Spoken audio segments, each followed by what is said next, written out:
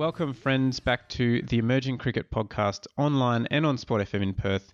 I'm your host, Nick Skinner, and I'm joined today by Nate Hayes, our USA correspondent at Emerging Cricket, because both Tim and Daniel Beswick, well, they're both kind of unreachable at the moment in Vanuatu, getting ready for the ICC Men's T20 World Cup East Asia Pacific Qualifier Group A tournament, which is going to be played in Port Vila very soon. Bez is over there as a commentator, and Tim, of course, CEO of Vanuatu Cricket, is very busy organising the tournament. But before we start talking about that, Nate Hayes, you've had a fun weekend. How have you been? Been doing pretty good. We had our Labor Day celebration here in the USA, and particularly in Maryland, where I'm from. There's a big skipjack race down in the south part of Maryland on the Chesapeake Bay. A skipjack is the last workboat under sail in the USA, and it's local to where I'm from. So we go out on the boat sometimes and watch that race every year. It's funny because it's maybe one of the only races you can watch where you actually can make circles around the contestants in the race and, get to where they're going way before they do. But yeah, it's workboats racing via sail, and it's pretty awesome. Yes, and I saw you consumed a colossal amount of crabs, which I'm sure was delicious as well. Meanwhile, I'm stuck here in a very isolated rock on the North Atlantic, but I can't complain. We'll get into the cricket, though, and the aforementioned tournament in Vanuatu, the subregional A qualifier. It's part of the qualification pathway for the 2024 World Cup. And Vanuatu is hosting matches from the 9th of September to the 15th of September. It's a double round robin tournament involving the hosts as well as Samoa, Fiji and the Cook Islands. Now, you would think Vanuatu, based on kind of the relative strength of their team, you would imagine they're the strong favourites in this tournament. But of course, they did struggle a bit at the last sub-regional, which was played way back in 2018 before pandemic and various cancellations. So it's kind of a bit hard to get an accurate gauge of who's in form and which teams are going to be doing well, because the last time we saw them all play was in the sub-regionals, almost 4 years ago. There were the Pacific Games in 2019, but again, that's more than 3 years ago now. So it'll be interesting to see how everyone goes, but I'm tipping Vanuatu to be pretty strong favourites. What are your thoughts on this, Nate? Yeah, I think you have to favor them at home. The competition, is up and coming, emerging, so you can say, but I think Fiji, as you have said before, I think Fiji might give them a good run. But yeah, I think we'll see. Vanuatu wants to really come back hard after they struggled so much in the Challenge League, and their roster looks pretty good for this tournament.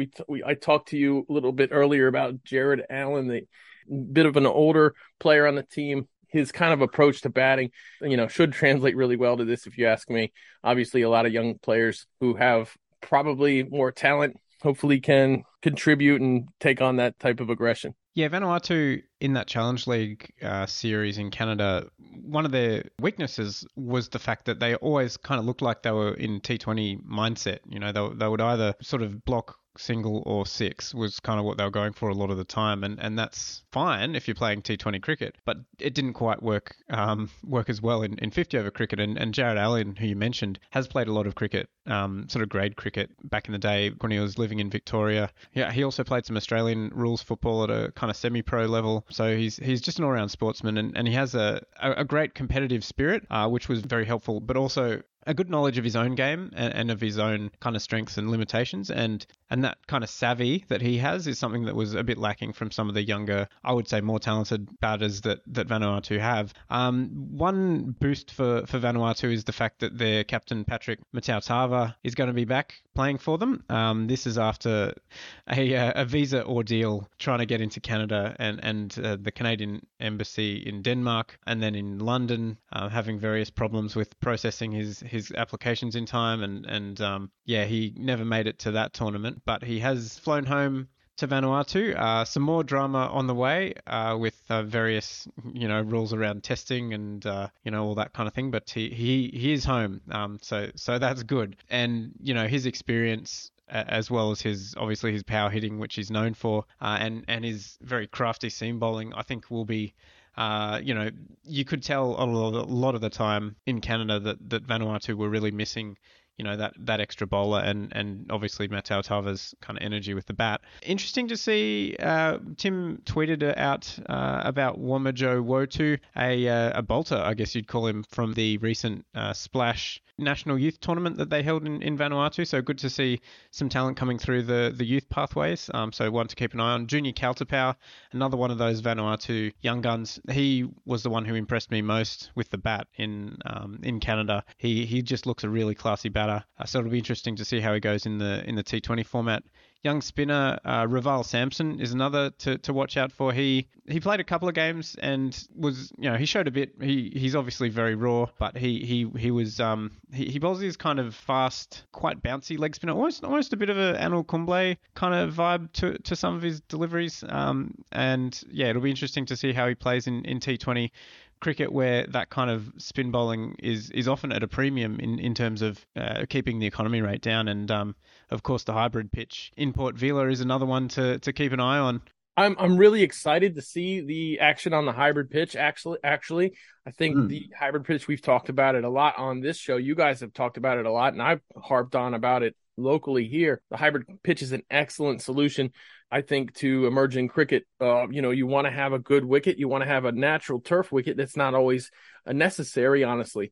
And it's obviously not practical. It's very, very expensive. And that hybrid wicket is a great middle ground. It's much less expensive, much easier to maintain. And they're using it now in minor league cricket here in the USA. It's the original goal here was to try to get every team to have a turf wicket, but that is absolutely unnecessary and really hard to do, very expensive. So I'm stoked to see a big tournament like this take place on the hybrid wicket. We get exactly the same hybrid wicket here as Vanuatu, as Tim gets from the GABA company. So that's really an exciting aspect of this to me. Yeah, and it's interesting because it all got put in place a little bit before the pandemic started, and so this is kind of the first big tournament that Vanuatu has been able to host since since the world got turned upside down by COVID. Right, and we got to see some action there in 2020 when they were the only people with Vanuatu was the only people playing cricket in the world, pretty much. Yeah, that was a fun tournament. A couple of the guys in the team mentioned some fond memories from playing through that, and how it was kind of a bit weird to be the focus of the cricketing world for a couple of weeks with the blast that they ran there. But cricket in the Pacific especially has been more affected by the pandemic than a lot of other areas. So there's, as I was saying earlier, there's not a whole lot of on-field form to go on aside Vanuatu's outing in Canada. But interesting just to see Sean Salia from the Samoan team. He was down as the captain, but he's been yanked from the side to go play for New Zealand A in India. He was the joint leading wicket taker in the tournament back in the 2018 sub-regional, so you would suspect they'll miss his experience. He's also played a fair bit of domestic cricket in New Zealand. Another New Zealand veteran is James Baker, who takes over as skipper. Right arm seamer with about a decade of experience. Over in New Zealand. Dom Michael, probably the key player with the bat. He was the leading run scorer for them in 2018 in that sub-regional, although he hasn't played much cricket as far as I can tell since the Pacific Games in 2019. So that's another one to keep an eye on. And unfortunately, Afisa Tonu, a former All Black who played at the Pacific Games in 2019, is not going to be making a return to the side now that he's 52 years of age. It seems like 49 was okay, but now that he's reached half century, he might be a bit past it. But I think it'll be interesting to see again how Fiji go, because we haven't really seen much from them recently, or basically since 2018. And they're one of those teams that's always kind of there or thereabouts, but they've never really taken the next step. Although, as I kind of mentioned earlier, both Samoa and Fiji beat Vanuatu in the 2018 sub-regionals, and Vanuatu got through to the regional final on net run rate. So both these teams have beaten Vanuatu, so the opportunity's there. Cook Islands, you feel would be a bit too weak. They haven't really been on the field much at all recently. They, I believe they haven't played any official T20Is, so they haven't played any international cricket basically since the ICC granted status a few years back. And they were slated to appear at the 2019 Pacific Games, but they opted not to go to that tournament in order to sort of try and reinforce their domestic cricket and get that scene kind of more viable. So yeah, it'll be interesting to see how they go. You feel with one of these small island nations. I mean, they're all small island nations, but Cook Island is another story entirely with, under 20,000 people. So, yeah, I mean, you think they'll probably struggle, but you never know. They've put a lot of effort into, assembling this team, and they have a number of guys who are sort of based in New Zealand and have some decent club experience there. So, yeah, one to keep an eye on, of course. Their vice captain Marave, he has played recently with Central Districts in the Super Smash this past year. So, every one of these teams has a little bit of star power that I think in T20, you never know in T20. Sometimes it takes a supreme effort by one or two people to win a game in T20. We saw that with Kenya taking Nepal right up to the fifth game of their T20 series, losing 3-2. But I mean, you could see any of these teams beating any of the others. Now, it's great that it's a double round robin tournament because hopefully the best team comes up ahead in that situation. But it also gives some of the players, like you mentioned, Dom Michael, gives him a chance. You said you haven't seen much of him lately, but he does have a great background. It does give players like that 6 games to get hot, So yeah, that's a good point. You could have anything could happen in this tournament. It looks very exciting to me. And on the hybrid wicket, I think it's gonna benefit the more experienced players. Yeah, and I guess as a final point, just a shout out to Jamal Vera, who, according to Tim, has he stepped back from the team in this tournament in order to kind of support more on the logistical side as tournament director, which that's a great kind of act of self-sacrifice from an active player to do that. And Jamal's currently studying a law degree, so he's a smart guy, and he obviously is going to be very helpful in that capacity. Just reiterating, the tournament will be running from the 9th to the 15th of September, hosted in Port Vila. All matches starting at 9:30 and 1:30 local time. So check your international clock calculator devices to work out when to tune in on icc.tv. And I think it'll be very interesting to see how the local crowds embrace this. It's the kind of tournament that will hopefully generate a bit of interest back home in Vanuatu because it is their brother nations, the Pacific Islands, and that kind of Pacific family is something that they take quite seriously there. So should be an exciting tournament. Speaking of checking your time zone calculator, since you've moved to Iceland, I'm just curious, since you moved to Iceland, how has that affected your ability to watch cricket? Has it helped it out a little bit? Has it hurt it an awful lot? I mean, I guess it depends on where you're trying to watch it, but we like to watch the associates. So how has that affected you with the emerging nations? Well, it's actually, as most of the time in Australia, we're really far out of a lot of the associate stuff, which happens either in the Middle East or Europe, sometimes in North America. So I've actually found the time zones line up a bit better. I saw some of the Kenya versus Nepal series that we can talk about a bit later, and the Tri series in Namibia as well was at a bit more of a civilized hour compared to when it usually is playing when I'm in Australia. So yeah, it's actually been kind of good, funnily enough, moving here to watching cricket, although the Vanuatu time zones are going to be punishing. Yeah, it's about 4 a.m. there right now, and it's 2:45 in the afternoon here, and there where you're at, it's 6:45. So yeah, it's a little bit opposite for you. Yeah, unfortunately, this is a bit of a break for Bez. Normally it's logistically quite difficult for us to get out to these tournaments and for Bez to be doing his commentating, but luckily it's just a short plane trip from Australia, and I was not there, but I'm sure Tim and Bez are having a great time in the sunny Pacific Islands. But moving on to another qualification tournament that has been running as we go to air, the Under-19s Africa Women's Qualifier, of course, qualification for the 2023 Under-19s Women's T20 World Cup, and this is the final qualification tournament that's being held after East Asia Pacific, Europe, Asia, and the Americas, although the Americas didn't have a qualification tournament, with the USA being awarded the slot by default because Canada, we don't need to have another Canada rant from me, but basically because Canada's cricket scene on the women's side is just not up to scratch.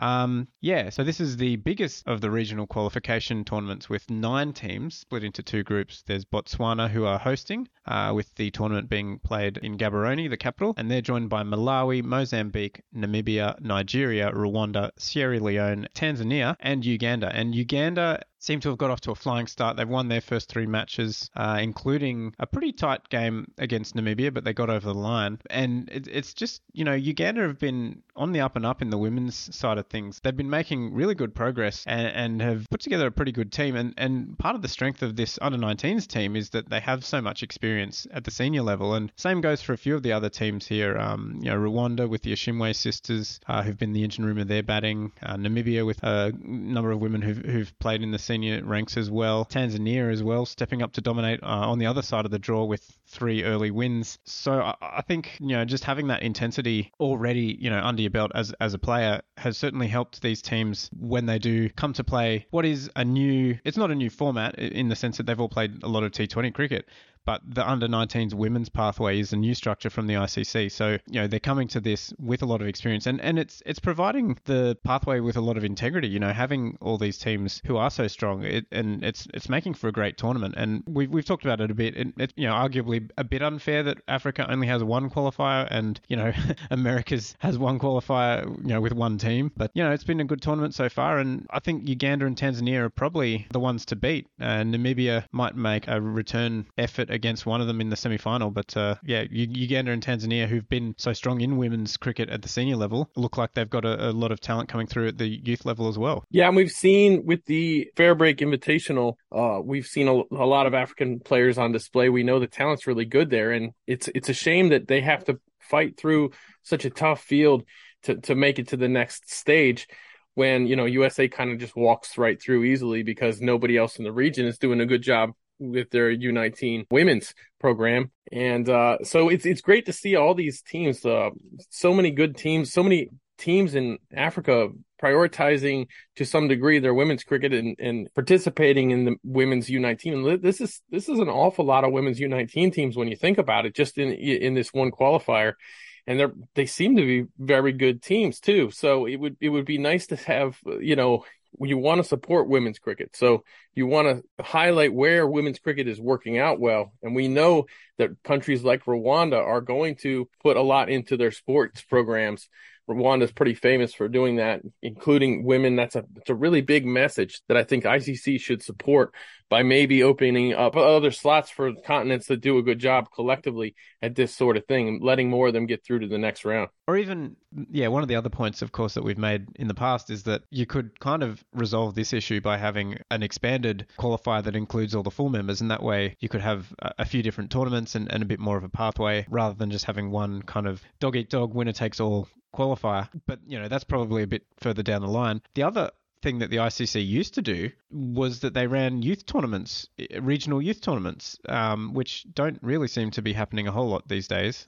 We know that a lot of their kind of underage pathways got cancelled throughout various budget cuts as, certain full members redirected a lot of the ICC's development budget into their own pockets. We don't need to talk about that today. I'm sure it will come up a number of times in the future again as well. But so if the ICC wanted, / had the capacity to, underage youth tournaments is another area that I think they should look into, because I think in the past they were mostly boys tournaments rather than girls tournaments. So if they want to get back into it, I mean, I'd almost make the case that starting those kind of programs with the girls cricket rather than the men's cricket would be a better way of doing it, because as you say, in a lot of these countries, the women's program is the one that's kind of making more progress. And, African women's cricket is one of the great success stories, I would say for the ICC in terms of development and improving standards. So, if you're the ICC looking to make your product,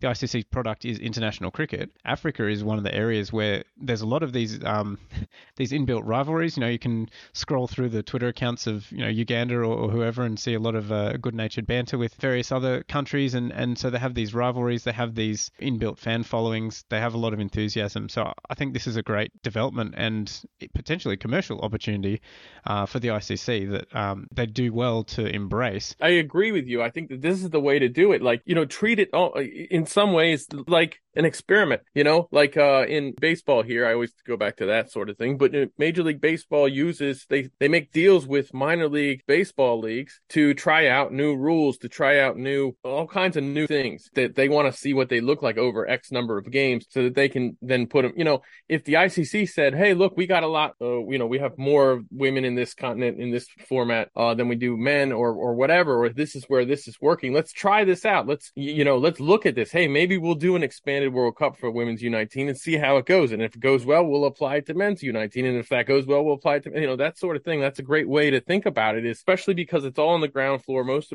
women's cricket is on the ground floor. If you put a lot into women's cricket now, you're going to see the benefits of it much, much faster than you will if you put things into men's cricket, because there's a lot of room for growth, first of all, but there's a lot of teams that have a lot of room for growth. And we've seen that in the USA over the last couple of years, just how much better women's cricket has gotten in the USA in 2 years, just by, a little bit more than the minimal effort put into it. So I think that would apply across the board for women's cricket. Yeah, absolutely. And a lot of these teams, Tim's not here, so I'll kind of play Tim for a second here and talk about how, in Vanuatu, the women's team is a key component of their overall development strategy, both in terms of social outreach with some of their women's health programs, but also, the women's team trains with the men's team. They're encouraged to sort of view themselves as a single unit. And, I know certainly in Uganda, there's a lot of cross-pollination between the men's and the women's as well. And viewing cricket's development as a single project, rather than,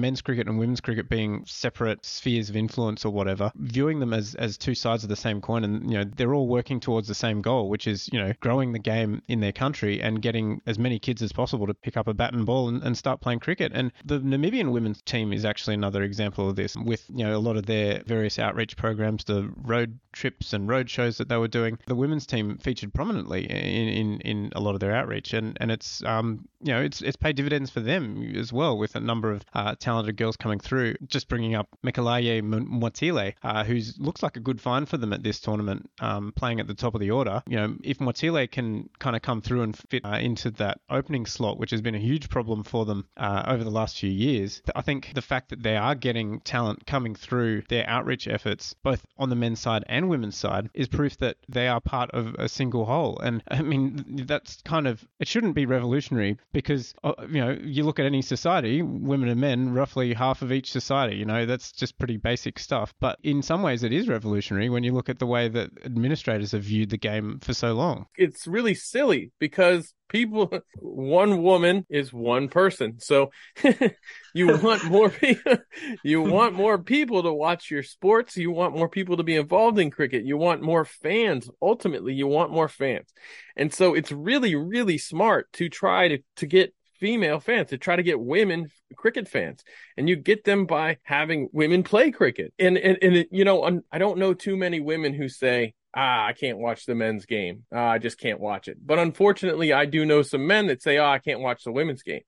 So you get women fans in there, you're going to have fans of cricket. You're going to have fans who are probably going to be better cricket fans than men are, to be honest, because they'll watch women's cricket. There's a lot to like about women's cricket. There's tons to like about women's cricket. So they'll watch women's cricket and they'll watch men's cricket. So it's much smarter probably to pursue women as fans of cricket than it is to pursue men as fans of cricket. So it makes tons of sense to focus on women, to invest in women. And a lot of these countries are willing to put public dollars towards women, including the USA. It's probably easier in most cities in the USA to convince a town to give you access to a public ground if it's for women and children than it is if it's for men. It's definitely easier to do. So this is smart investment. It's smart to focus on women's cricket. It's a really smart thing. Yeah, it's interesting you bring that point up, and you kind of alluded to Rwanda, and I know that part of their development plans often do involve a lot of women's equality and getting more women into various kind of roles within both government and the private sector. and that's kind of a national strategy. So yeah, again, Rwanda is kind of a good example of this, and something that the ICC should certainly be looking into partnering with on that side of things with women's cricket. And yeah, as we said, the Ishimwe sisters are kind of lighting up the tournament for Rwanda as well. And so this is the thing that we always talk about, and this is one of Tim's I guess talking points is creating stars and creating heroes out of local players, and getting kids back home. A young girl in Rwanda sees Henriette and Giselle smashing fours and sixes and wants to start playing cricket, and that's it's as basic as that. And right. There's as you keep saying, there's so much potential here, and just looking at this tournament is proof positive of what could be done with just a little bit more investment, and the fact that it is shaping up to be such an exciting tournament. And even thinking back to the senior women's qualifier last year, which was another really exciting tournament, and there were a number of competitive teams, and the Kwabuka as well. There's a lot of good cricket happening in Africa, and it's just sitting there waiting to be tapped into by the ICC and by the local boards. Right. And if look, USA is a great example. 2 years ago, we didn't know how many women in the USA were even playing cricket. We had no idea. And then they put in the Pathway program, which was a really well-designed tournament where you had regional games, and then you took the best players from the regional games, and then you had a national championship with the best players from them. It wasn't the best team that advanced through. It was, you just repicked the teams every round so that you got the very best players. Clever. Yeah. It was a great idea, awesome concept. Because of that concept, we now have a women's team and a women's U19 team. We know how far we have to go, to get into things like maybe potentially NCAA one day, probably 10 years down the road.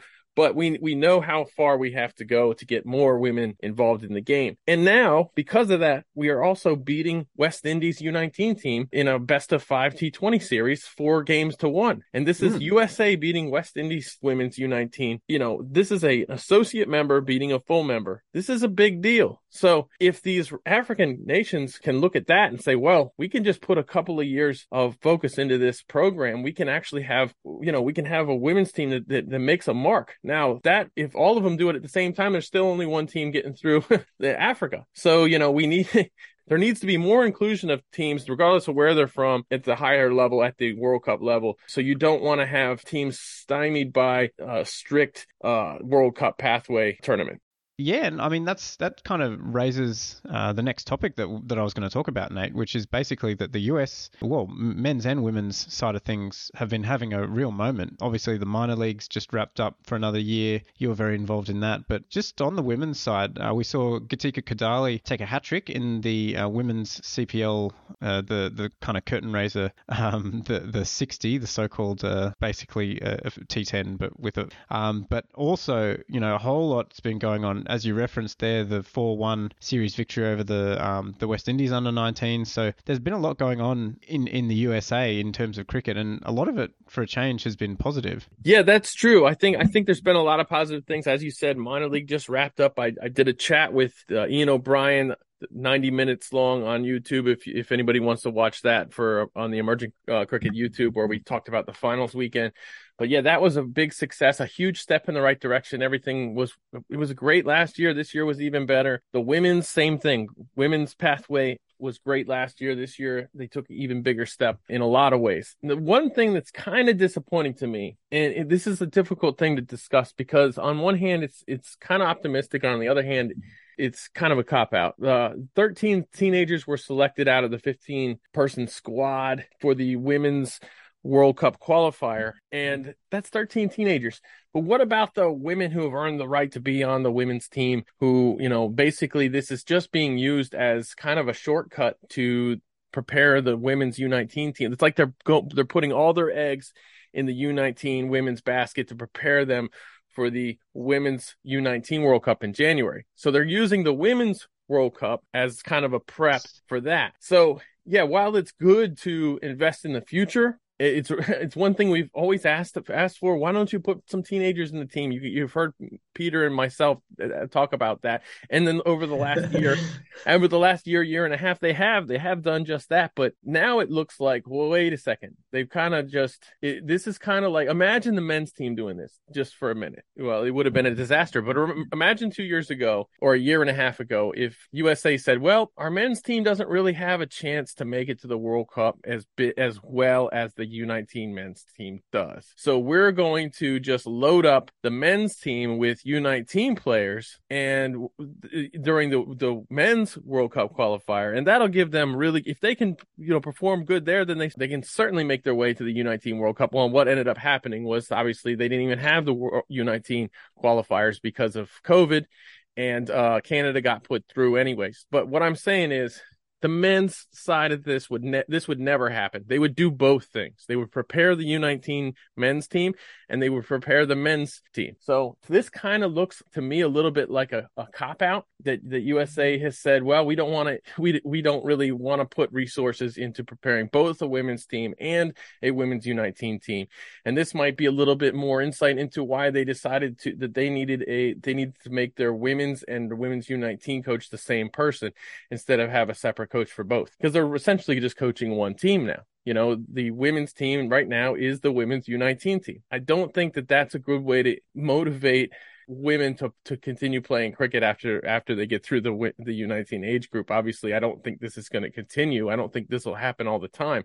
But you've just told some women over the age of 19 that, well, yeah, we know it's your dream to play for USA. You've earned the right to do that, but we're not taking you to the World Cup. We're only going to take the U19 players instead so that we can prep them for the women's U19 World Cup, in which we have an actual chance of winning something. So I think that's just a cop-out. You would never see them do that to the men's side. Yeah, that's an interesting point, actually, because just to take a step back, the Women's T20 World Cup qualifier, the global qualifier, is being held on the 18th to the 25th of September, and it features Bangladesh, Ireland, Papua New Guinea, Scotland, Thailand, United Arab Emirates, United States, and Zimbabwe. And that's the women's team, the senior women's teams of all those countries. But the USA are in a group with Ireland, Scotland, and Bangladesh, and Bangladesh, you would suspect, would be kind of nailed on to take that top spot in the group. But then behind them, it's pretty open. And if the USA play a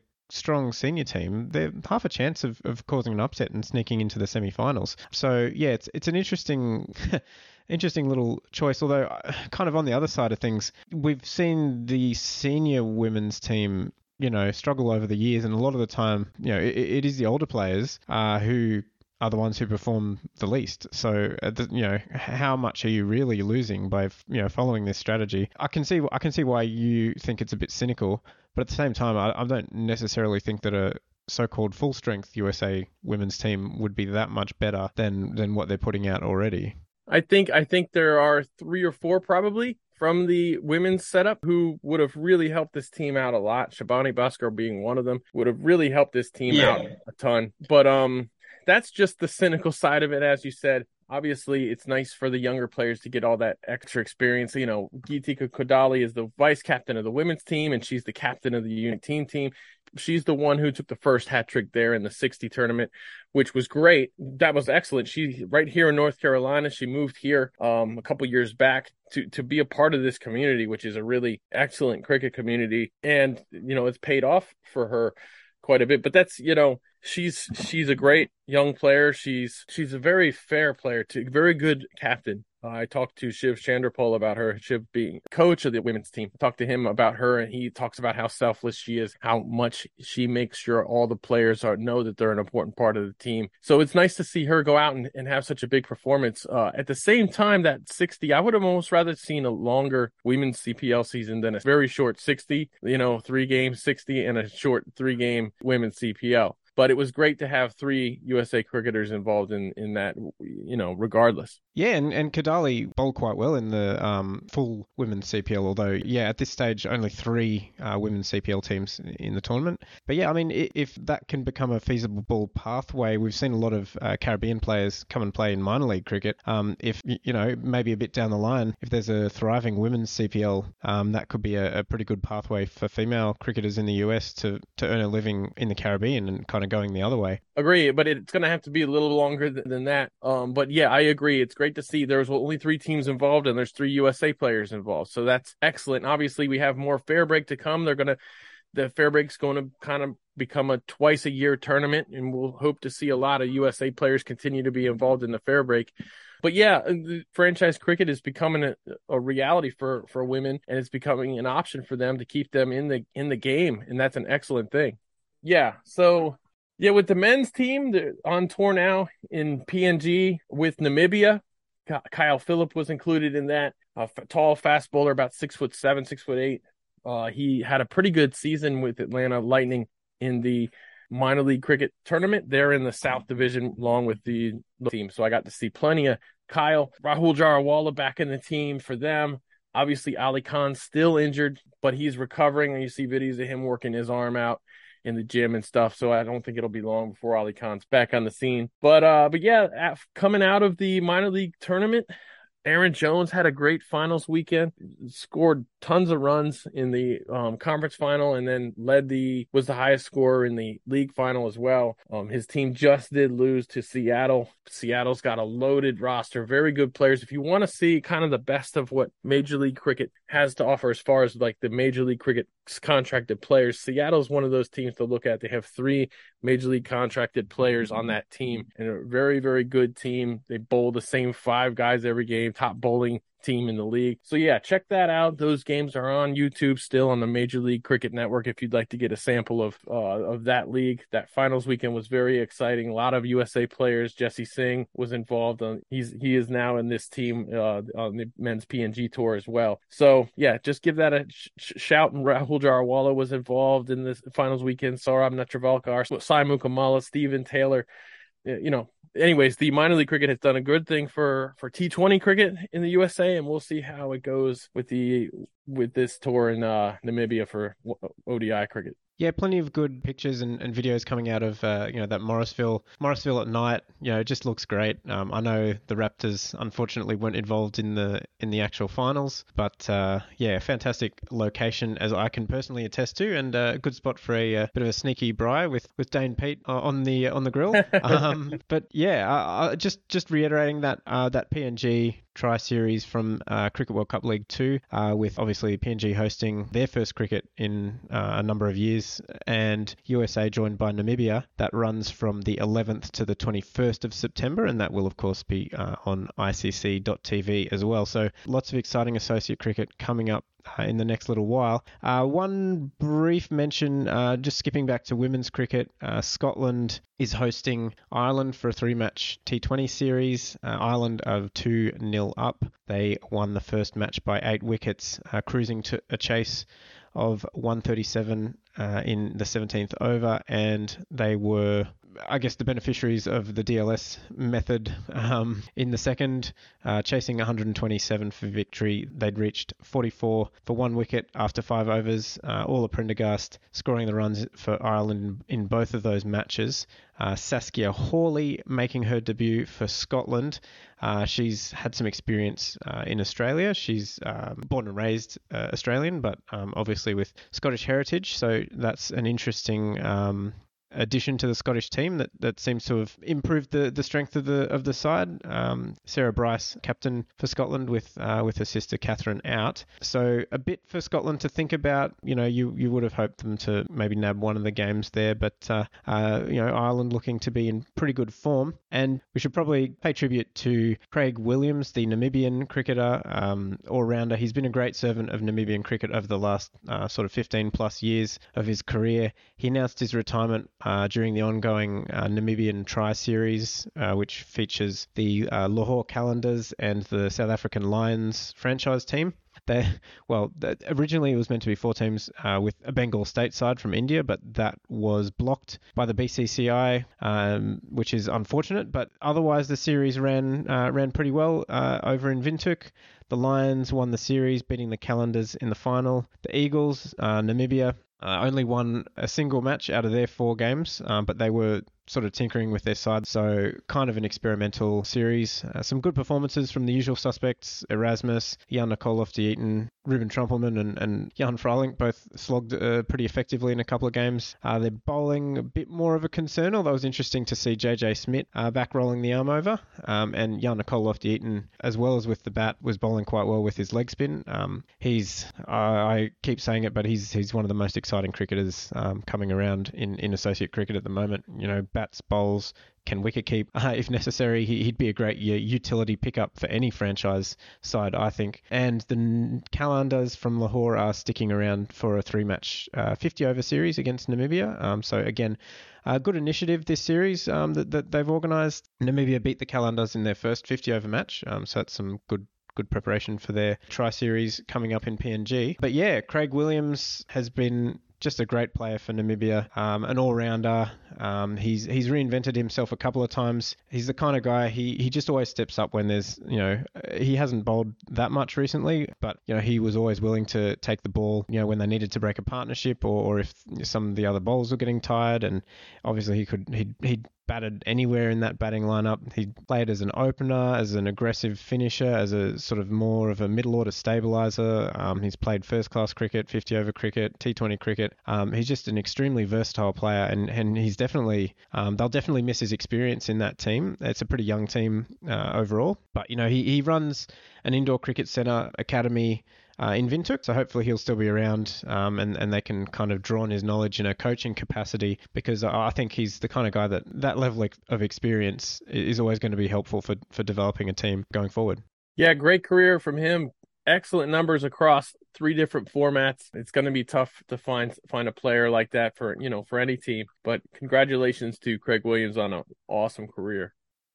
And elsewhere in Africa, Nepal this week wrapped up their series against Kenya. They played a 3-match 50-over series. Kenya pushed them hard in the T20 series, which Nepal won 3-2. But the visitors triumphed 3-0 in the 50-over series, winning all 3 of the matches pretty comfortably. Rakhet Patel kept Kenya in the chase in the second game, which Nepal won by 17 runs. But Nepal chased 220, only 3 wickets down in the first match in the 48th over. Posted 230 in the second match, which, as I mentioned, Rakhet Patel hit 81 to keep them in chase, but Dipendra Singh Airee took 4 wickets. And in the last match, Kenya posted a pretty solid 255, 9 wickets down. Collins Abuya, the evergreen Collins Abuya, hit 84, but Nepal reeled in the chase, again 4 wickets down in the 48th over, so pretty comfortable. A century to Asif Sheikh in the first match was probably the highlight. Sompal Kami took some wickets, but yeah, Nepal pretty clinical in this series. Kenya might be a little bit disappointed they couldn't push them a bit harder, but it's kind of status quo in a way, because you wouldn't, Nepal are pretty far ahead of Kenya in terms of their position on the associate cricket one-day ladder, so you wouldn't really expect them to slip up, but then they did slip up a couple of times in the T20 series. So, will Nepal be happy with this series? Probably not, because as we discussed, they probably were hoping for a bit of a rankings boost from the T20 matches. But yeah, I mean, more practice matches for Nepal is good. And yeah, I know we've talked a lot about their struggles with the batting lineup, but good to see Asif Sheikh at least finding some form. Yeah, and Rakhet Patel, what a great series for him, for Kenya. Yeah. He's really fun to watch too. Really exciting, expressive, and creative batter. So, more of that, please. Yeah, I mean, Kenya's sort of a funny one in that everyone's kind of forgotten about them. It's easy to forget, but they do have a number of very good players, and Rakhet Patel is one of those. Unfortunately, they couldn't quite get a win, but good for Kenya, and hopefully, the fact that they were able to actually organise this series, and they got a decent turnout, at least in the T20s, at the Gymkhana ground, indicates that there is still at least some degree of interest in cricket in Kenya, and hopefully it's something that at some point, if they ever get their administration sorted, they can kind of try and rebuild. But that's something people have been hoping for well over a decade, and there doesn't seem to be much progress, so I wouldn't be getting too excited about that. And still on Nepal, on a very bad note, Sandeep Lamichhane, their captain, has been accused of committing rape against a 17-year-old girl. The information at the moment is that a complaint has been lodged against Lamichhane with the Kathmandu police, and the police are currently investigating. So, this isn't a legal podcast. The news is available from various sources in a lot more detail about the complaint and what's alleged to have happened. But this is basically just something, to keep an eye on. I don't think it's appropriate, at least for me, to be, preempting what might or might not happen. But it's very unfortunate, not least, of course, for the alleged victim. But just thinking a little bit more broadly, this has the potential to be quite damaging to Nepali cricket, if nothing else. The fact that Lamichhane is such a big star, something like this could be, quite damaging to the cricket scene there, and by association, cricket in the emerging cricket world more generally, because so much of, I guess, the ICC's plans have often revolved quite heavily around Nepal in a lot of ways. So just something to keep an eye on, and we hope that the Nepali police will be able to investigate thoroughly and in a timely manner. Yeah, he's currently in the CPL right now with, I believe, the Jamaica Talawas. He hasn't played any matches yet, but yeah, there's a probe ongoing, an investigation ongoing. Obviously, if he's charged and found guilty, it's bad news. There are mandatory sentences for this sort of thing in Nepal. Upon some research, I found that because of her age being 17, the mandatory punishment would be 10 to 12 years. However, obviously, he would need to be charged first and then found guilty. But it's a very unfortunate thing. If true, it's pretty terrible. So let's see what happens there. Well, that brings to an end another episode of the Emerging Cricket podcast. Hopefully next week we can hear from Tim and Bes again. But until then, remember to follow Emerging Cricket on your favourite social media platforms and log on to emergingcricket.com for all the latest news and analysis from the emerging game. But for now, it's goodbye from me, Nick Skinner, and Nate Hayes, as we wish you a good day wherever you are around the cricketing world.